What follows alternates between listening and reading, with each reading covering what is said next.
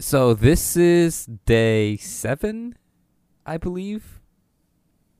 It is day 7 of the 28 days challenge.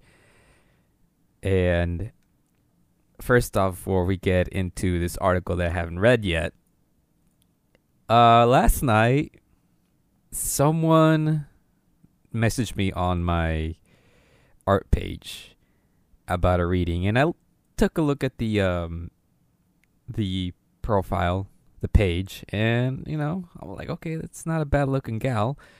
Let's see if this gal's real. So I'll give you more an update later on, maybe throughout the challenge, and see how things progress. See if we come to a conclusion whether this person's real or not. But let's get into the article. The article here is: an Italian teenager proposes to his 76-year-old soulmate. And here's the thing. We always see stories about how young women proposing to very old men with a lot of money. And in this case, the 76-year-old soulmate happens to be an elderly lady that's a billionaire.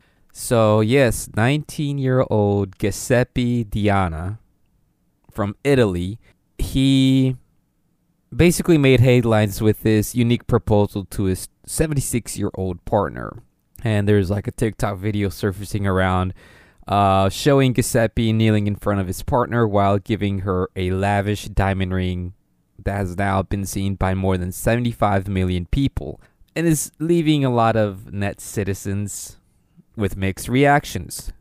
While some expressed admiration for Giuseppe's bravery and commitment, others have expressed concern that the love may not be genuine and it's purely a publicity stunt. And Giuseppe has been sharing sweet moments of himself and his partner on TikTok before the proposal, giving people a glimpse into their relationship. They also have been featured in a local Italian news due to their age gap, and Giuseppe's account has gained 391,000 followers and damn near 13 million likes. So no matter what other people think or say about them, only Giuseppe and his partner truly know the depth of their relationship and their feelings for each other. Let's see. I don't know how to really phrase this. I mean, I would say this is almost like the female equivalent of finding a sugar daddy. Maybe this guy found a sugar mama, but I have to actually look more into details. It really didn't tell me a lot of details. Like, I should look at their TikToks. Oh boy, yeah, I just woke up, just doing this, and I mean, billions of dollars, a billionaire. I mean, sounds lavish, right? You tell me what you think about that, because I personally think that there's just something that's not adding up about that whole thing.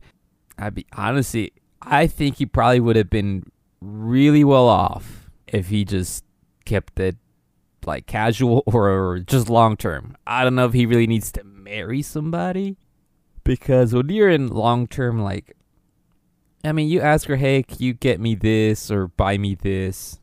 If the lady likes you enough, she'll say yeah. Or she'll ask something in return, like, well, I just need you to, break my hips because this arthritis is killing me. you got to do something about this arthritis, but you know what I mean by that.